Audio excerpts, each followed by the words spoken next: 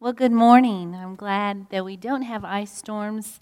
It is cold for this now Florida girl, so I'm glad you're here. And my name is Linda Verratti. And almost exactly 28 years ago, my husband and I came to this church with our two little girls. And we have seen many things happen.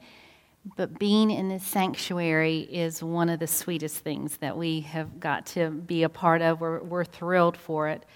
It is such a joy to sing alongside you. It is such a joy to open up our hearts and our Bibles so we can flourish and delight in God's Word.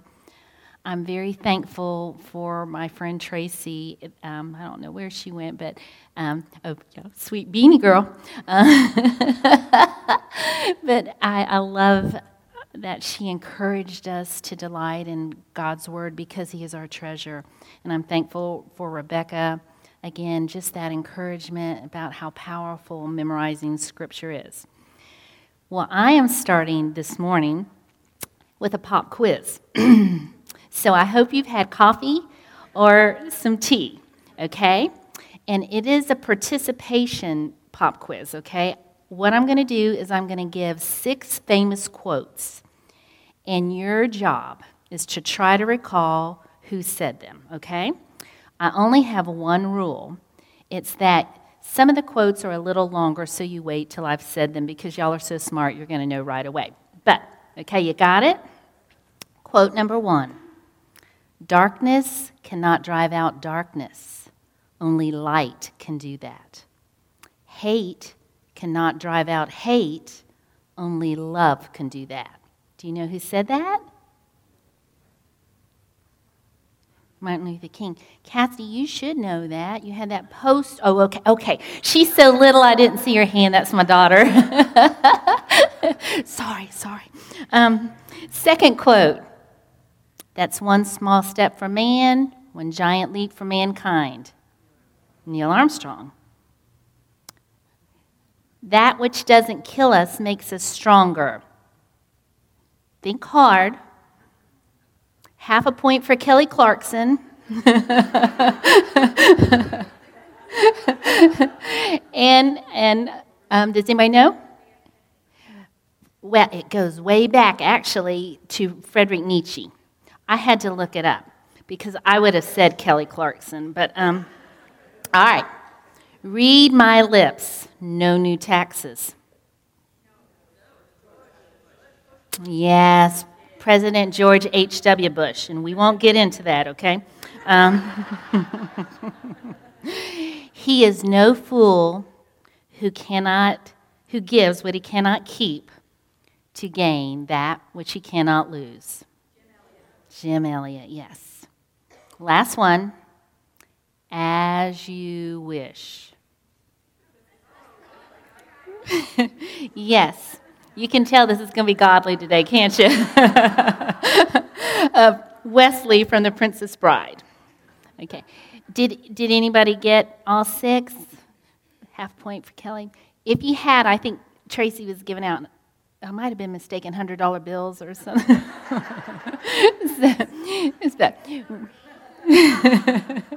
Okay.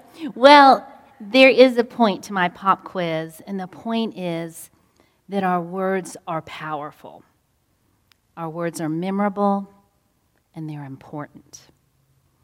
And Solomon reminds us of this very truth. In Proverbs 18:21, he says, "Death and life are in the power of the tongue." And death and life. Our words can bring great destruction, or they can bring great good. Our words can cause great harm, or they can encourage, they can build up. I have such a privilege to open the holiest of words this morning. And God is the author. And because He is the very author of words, I want to share how He instructs us to speak.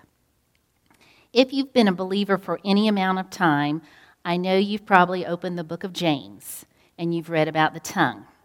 Well, we are going to do it just one more time this morning, And if you will look or you'll read along with me, James chapter 3 says the following. So also the tongue is a small member, yet it boasts of great things. And the tongue is a fire, a world of unrighteousness. The tongue is set among our members, staining the whole body, setting on fire the entire course of life, and set on fire by hell. For every kind of beast and bird, of reptile and sea creature can be tamed, and has been tamed by mankind. But no human being can tame the tongue. It is a restless evil, full of deadly poison. James tells his readers, no human, no man, no woman can tame the tongue. Wow, so what do? Do we say it is hopeless? It's just hopeless. Let's just close our Bibles and go on. I mean, because James, who was in the Bible, actually said that, so I don't have to control my words. But dear women, we know we are never without hope. We even have hope for our speech because Jesus Christ is the Word. And in Him, that's where we find great hope because this Word became flesh. And He became our Redeemer. We've hidden our lives in Him. So, He has given us every resource through His life and through the Word that will show us how we need to speak, how we are meant to speak as believers. And with this, I think this instruction will give us faith and courage to do that thing, believing that actually something better can come out of our words because of Him.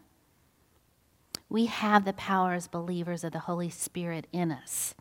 We must yield to it. We must cling to it. I look in 2 Peter chapter 1, verse 3, and Peter tells us that same thing. He says, His divine power has granted to us all things that pertain to life and godliness through the knowledge of Him who called us to His own glory and excellence. What that means for us is that the Word, our Savior, He made His dwelling place when we became believers. He dwells in us, and so therefore He has given us the power to speak as He designed. Paul Tripp's book, War of Words, explains it well. And if you ever get an opportunity to read about godly communication and our words, Paul Tripp's book is excellent there. But one of the things he says in that, he says that in Christ we embraced inability and ability. And because we have Christ living in us, the power of His Holy Spirit, that's our ability because we are, like James says, weak and needy and unable to control our tongues. So we who could not control our tongues are now able to do that by the Word of God. Man, is that hope or what? That is our great hope. So, in order for us to flourish as God wants us to flourish, we are going to look through the book of Colossians, and we're going to go to chapter 3. And we're going to see how Paul instructs us through the power of God for us to flourish even in our speech. Now, on a side note, a very, very side note, if you ever find yourselves on Jeopardy or at a trivia night, you will know that, and the category is some of Linda Roddy's favorite passages, Colossians 3 is really high, so bet big money, okay? Okay. So we'll start in Colossians 3, verses 1 and 2. And Paul says, If then you have been raised with Christ, seek the things that are above where Christ is, seated at the right hand of God. Set your minds on things that are above, not on things that are on the earth. These two verses are the very foundation for our session on speech. You see, the problem with our tongues, the problem with our words does not start with our tongues, does it? It starts with our hearts. It starts with our minds. When we were raising our girls, we would continually use that example of you have the glass, and when you shake the glass, what comes out? What's ever in the glass. And it's the same for us, ladies. What is in us is going to come out. And again, that's where Solomon, we have life or death. We have such power in our words. And because that comes out, that means my tongue is the instrument that's going to reveal exactly what is in my heart. So, because we have this quest, we want to flourish, we want to have godly speech, we must set our minds on things above. We must focus on things of the Lord, like Tracy shared so beautifully last night. We have to go to the Word because that is our treasure. I can't think that I am going to speak words that honor God if I don't know what God says to me. I can't think that I'm going to glorify Him if I haven't focused on Him, if I don't know how He wants me to speak, if I don't know how Christ spoke while He was here. So that is what we do. We want to set our minds. We want a purpose to speak as Christ spoke. Tracy mentioned it last night, and she didn't even peek at my notes, but in Matthew 11, we went over last year as a church the book Gentle and Lowly, and it was so profitable. And Christ told them, "Come to me, all who labor and are heavy laden, and I will give you rest. Take my yoke upon you and learn from me. For I am gentle and lowly, and you will find rest for your souls." He's given them that instruction even back then, learn from me. And it's the same instruction for us. Learn from Him. We are to learn from Him. And when we do, and when we fill our minds with what He says, it is just going to flow over in our conversations. It will be like what is in the glass. It can't help but spill out when we have focused and purposed and yielded to what is in us. Okay? So that is our foundation to flourish, to set our minds on things above. Now, Paul goes on in chapter 3, and he tells us exactly what to do next. We're going to look at verses 8 through 10. And I know many of you women did the Ephesians study in the fall, and in Ephesians chapter 4, you went over a lot of the same things, the put off and put on. Well, that's what we're getting into now. We are now to the verses where Paul is instructing us what to lay aside, what to put off. And this is what he says starting in verse 8. "Now you must put them all away: anger, wrath, malice, slander, and obscene talk from your mouth. Do not lie to one another, seeing that you have put off the old self with its practices, and have put on the new self, which is being renewed in knowledge, after the image of its creator." His instruction now, as we have our foundation, is what we're going to put off. We are going to put off anger, wrath, malice, slander, obscene talk, and lying. What a list. But even as I study this list, I don't think it's a complete list. I think there are other destructive habits that we need to also consider laying aside, putting off. Gossip, judgmental speech, harsh words, ridicule, critical speech. These destructive habits are all mentioned elsewhere in Scripture, and I know Proverbs has much to say on most of them. When I went to look at destructive speech habits, the first one I came to, believe it or not, was Proverbs 21:9. "It is better to live in a corner of the housetop than in a house shared with a quarrelsome wife." Paul is telling wives, destructive speech can be so bad that you send your husband to a corner of the roof.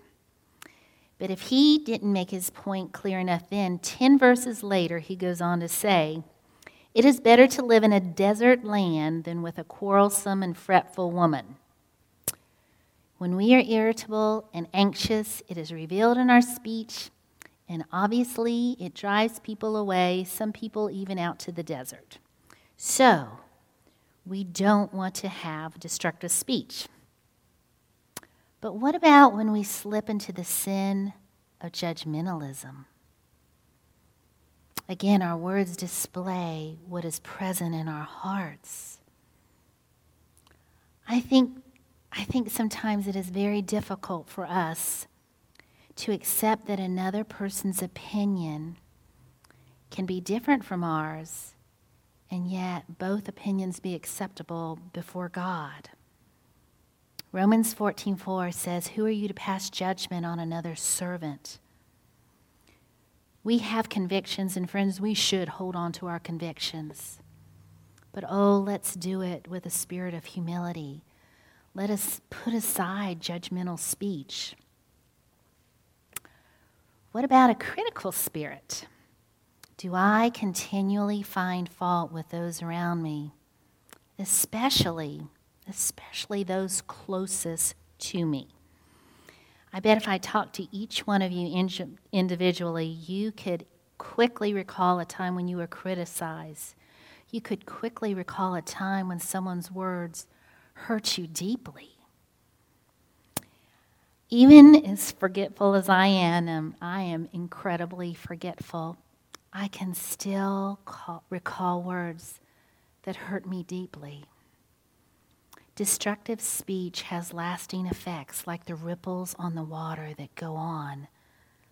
I remember things from years ago, and I'm sure you do too. I read that it takes 7 compliments to undo 1 criticism. Now, over the summer, I reread Jerry Bridges' book on respectable sins.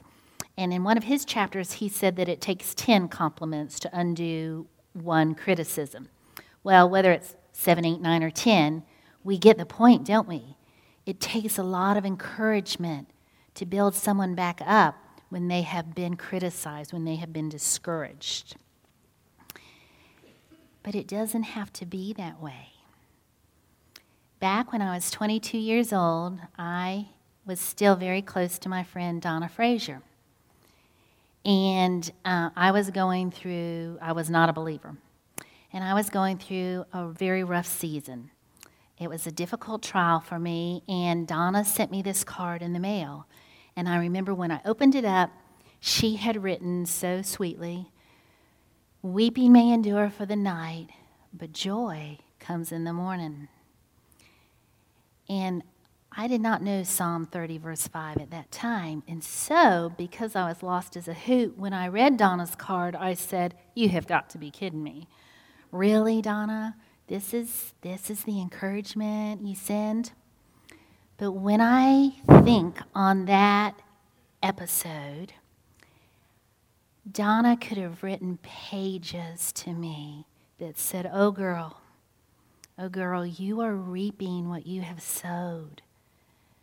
You have been very foolish in your actions." But she chose to speak light to this tender heart.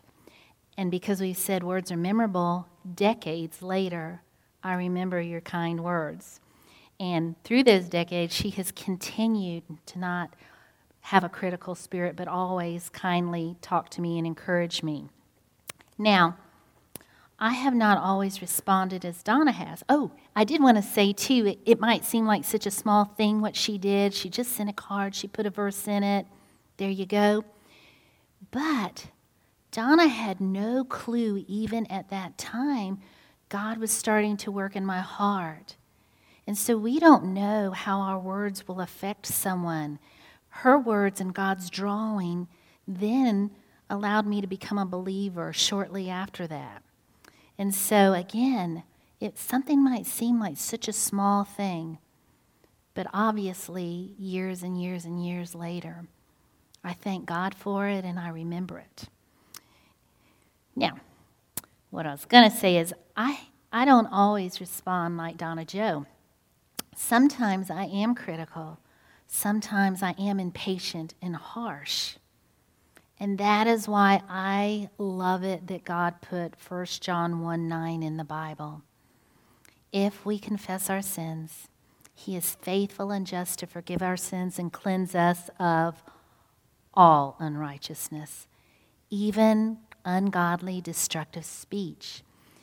We are not cemented to a set track record. Say you have a problem with anger or you have a problem with gossip. You do not have to stay on that track record. Remember, we have great hope for change because of Christ.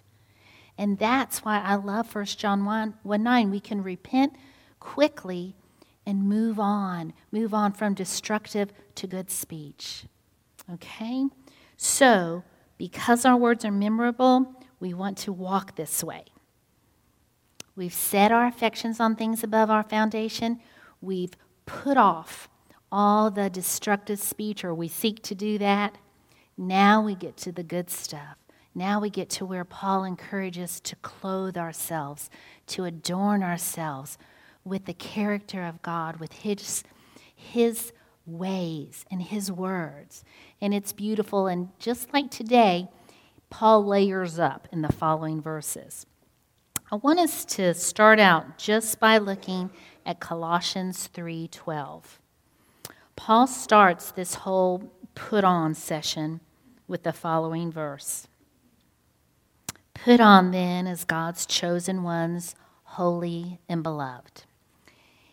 And we're going to get to the other good stuff, but I want to stop here because every single time I come to this passage, I stop here and I drink in these words. Look again what he says. As believers, we are God's chosen and loved. I find that incredibly intimate and overwhelming. And it reminds me of another verse in Isaiah 43. God tells Isaiah to speak to his people this way. In Isaiah 43, Isaiah says, "But now, thus says the Lord, He who created you, O Jacob, He who formed you, O Israel, fear not, for I have redeemed you. I have called you by name, and you are mine."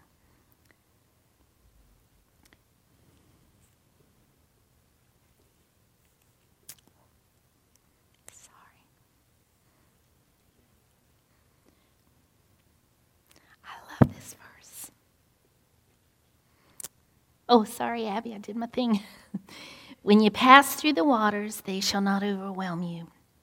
When you walk through fire, you shall not be burned, and the flames shall not consume you. For I am the Lord your God, the Holy One of Israel, your Savior. I give Egypt as your ransom, Cush and Seba in exchange for you, because you are precious in my eyes and honored, and I love you.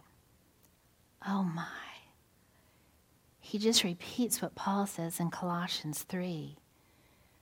God loves his children. He honors them. I read this and I have no idea why he would love me. And yet he does.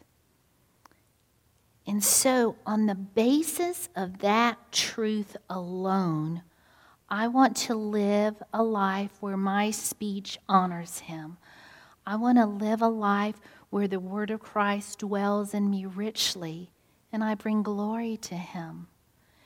And that calls us back to Colossians chapter 3, where again, Paul gives us such beautiful instruction for how we can do that with Christ's ability. So we look back to Colossians 3. And again, as I think on this, I want us to know this just isn't a lesson in moral improvement, that we want to grit our teeth and say, I'm not going to be angry today. I'm not.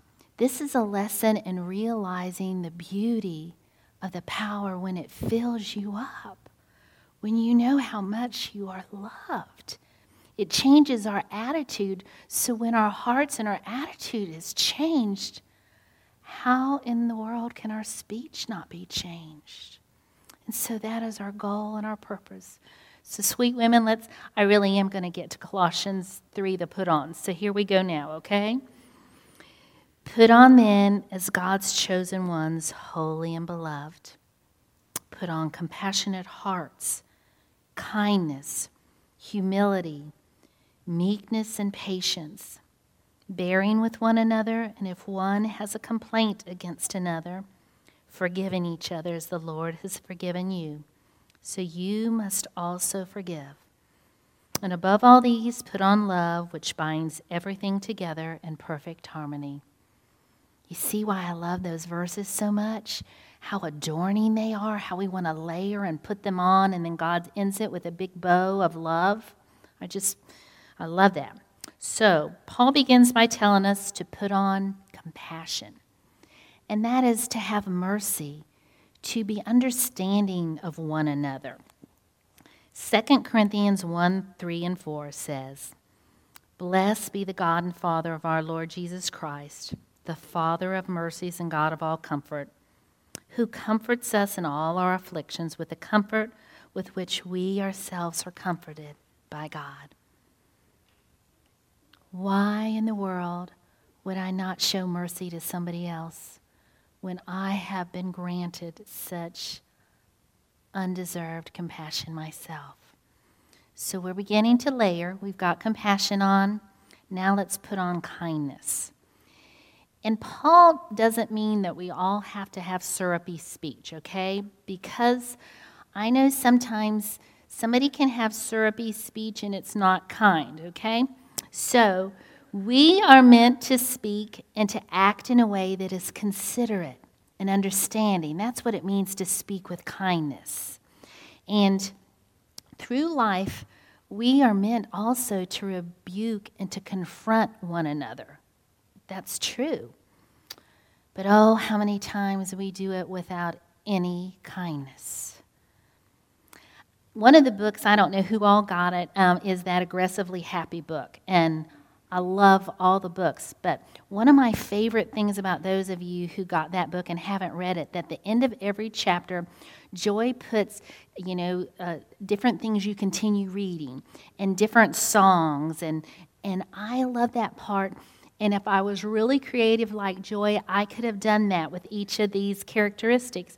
But I have one for you, and I only have one for you because it's something that I've been listening to lately. Stephen Curtis Chapman has a song on kindness. And he sings the very truths that we're reading about today, that why would we not show kindness when it is his kindness that has led us to repentance? So that's my one way to be like Joy Clarkson. There you go. Okay. So we put on kindness, and now we put on humility. Last year, Pastor Matt preached on Psalm 131, and it was just an excellent message on humility. And in going over that again, I realized how great is my need for humility. And so in reading that, it helps me to lay aside that pride that just wants to come up in me all the time, and to lay it aside and to be humble like our Savior that walked this earth. And again, when he talked about learn from me, we go through all four of the Gospels, and we see time and time again where he was so humble. He was humble with his disciples. He was humble with the Pharisees even. This is the God of the universe. And so if he is that way, I want us to be that way. And then we're called to clothe ourselves with gentleness, which is tenderness. And when I speak gently to someone, I don't damage them with my words. I don't use my words as a weapon. Again, in all of this, we don't compromise any convictions. We just speak them as God would instruct us to speak. Because again, it's true, a brother offended is harder to win. So we can speak truth and conviction, but we can do it with tenderness and gentleness. And if we are gentle, it doesn't mean we're weak. We all know it doesn't always mean, it doesn't take a lot of strength to just let your words fly. It takes great strength to be gentle, to be humble, to be compassionate and kind. And then we're called to be patient in our speech. And this means we need to be willing to wait to speak sometimes. And this is really hard for me because I told you I'm forgetful, and sometimes I think I'm going to forget the very good point that I need to tell you, or the excellent story that you have to hear because it's really funny. But to be patient in our speech means we must be willing to wait. We always told our girls and ourselves, Timing is everything when you go to speak to someone. And sometimes being patient means not speaking at all, holding your tongue and listening. And then we are to put on forbearance, which is patience on steroids. It is patience under pressure.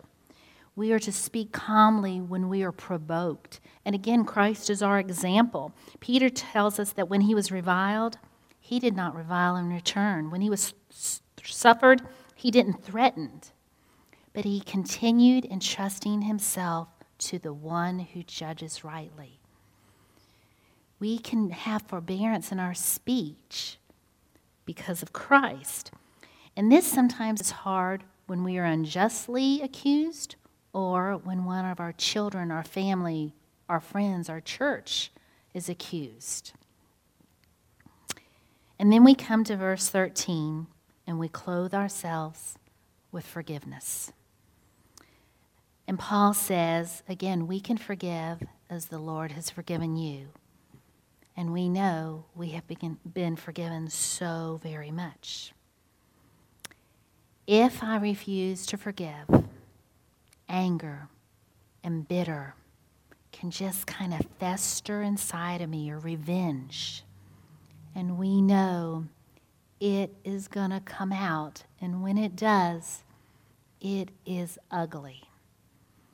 So let us purpose and seek to forgive quickly. And let us purpose and seek to ask for forgiveness quickly. My sweet daughter Cassidy is in the auditorium this morning, and I thought as I was going over my lesson, oh, how many times she and Kelsey were so quick to forgive their mother, and I'm so thankful for that because we like to be forgiven quickly, don't we? So therefore, let us be like our Savior and forgive quickly. So we've got compassion and kindness and humility and gentleness and patience and forbearance and forgiving. We are just looking good here. We are clothing ourselves, adorning ourselves. And then we come to Colossians 3:16 and 17. And Paul ends it with thankfulness. And let the peace of Christ rule in your hearts, to which indeed you are called in one body, and be thankful. Let the word of Christ dwell in you richly, teaching and admonishing one another in all wisdom, singing psalms and hymns and spiritual songs with thankfulness in your hearts to God. And whatever you do in word or deed, do everything in the name of the Lord Jesus, giving thanks to our God the Father through him.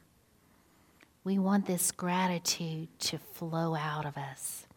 From the moment that I wake up till I lay my head, I will sing of the goodness of God.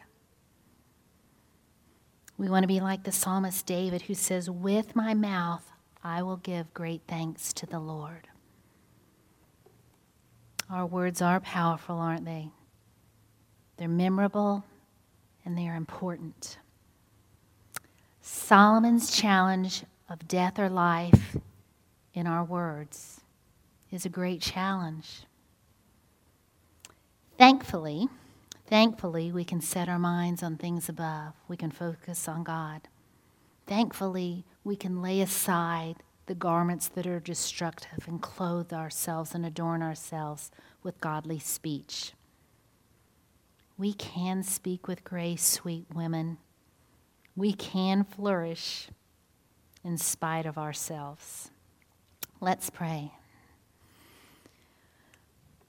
Oh, gracious Father, I thank you for all of these women that came out this weekend. I thank you that they have a desire to flourish. They have a desire to learn from you because you are gentle and lowly, because you are holy, because you love them and honor them. Help us to never get over that truth. Thank you that you have given us the words of life, your words. Thank you that you can empower us. You instruct us in how we should speak. May the words of my mouth and the meditation of my heart be acceptable in your sight. May my speech always be seasoned with salt so that we would know how we are to answer one another.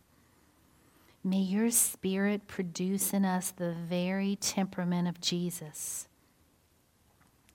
And may the world see your love in our speech and in our lives, and may this draw many to you, for you are worthy of it all.